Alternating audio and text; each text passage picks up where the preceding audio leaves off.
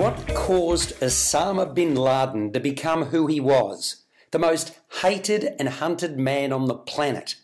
That's the question raised in this controversial and compelling drama with comedic elements about the feared and venomous Al-Qaeda leader.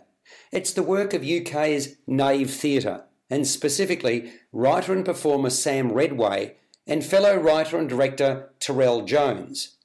Redway came up with the concept after bin Laden was shot and killed by the United States in May 2011. The next day's Guardian newspaper was filled with coverage of the incident, and Redway witnessed a young boy punching photos of bin Laden in another newspaper while gleefully yelling, "You're dead! You're dead!" He spoke with Jones, and after extensive research, they collectively and gradually developed the script.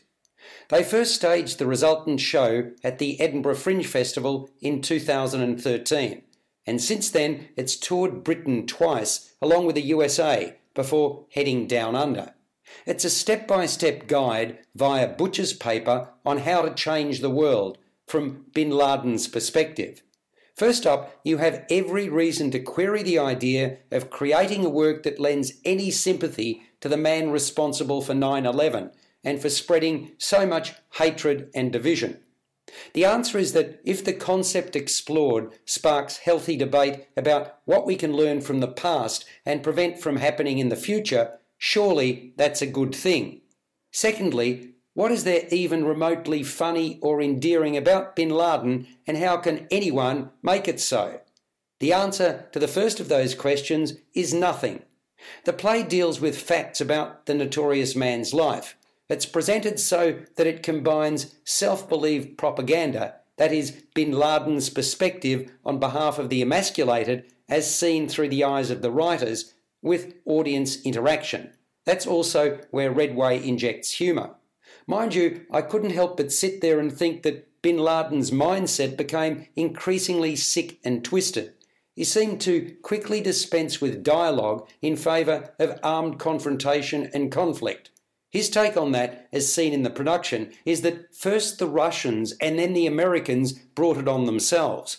The performance takes you through the life and times of one of history's greatest villains. It starts in his lovelorn form as a 17-year-old, before he's radicalised at university. Later, he's ostracised and has an epiphany that ultimately led to the most horrendous act of terrorism perpetrated on US soil. Sam Redway makes for a most personable and energetic puppet master, first winning our favour by handing out tea and biscuits and quizzing us about what needs fixing in our own backyard.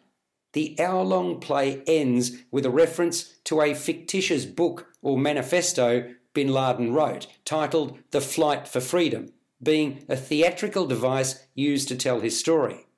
After a 10-minute break, the audience is invited to stay on, ask any questions of the playwrights, and discuss the themes explored in the play.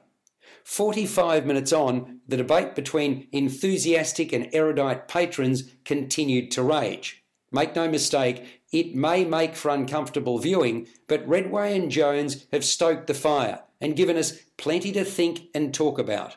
After a short season at Theatre Works in Melbourne, bin Laden, the one-man show, heads to the Courtyard Studio in Canberra from March 26 to 30, and then to the Seymour Centre in Sydney from April 3 to 6, 2019. Subscribe to the full podcast at Stitcher and iTunes, or your favourite podcast distributor.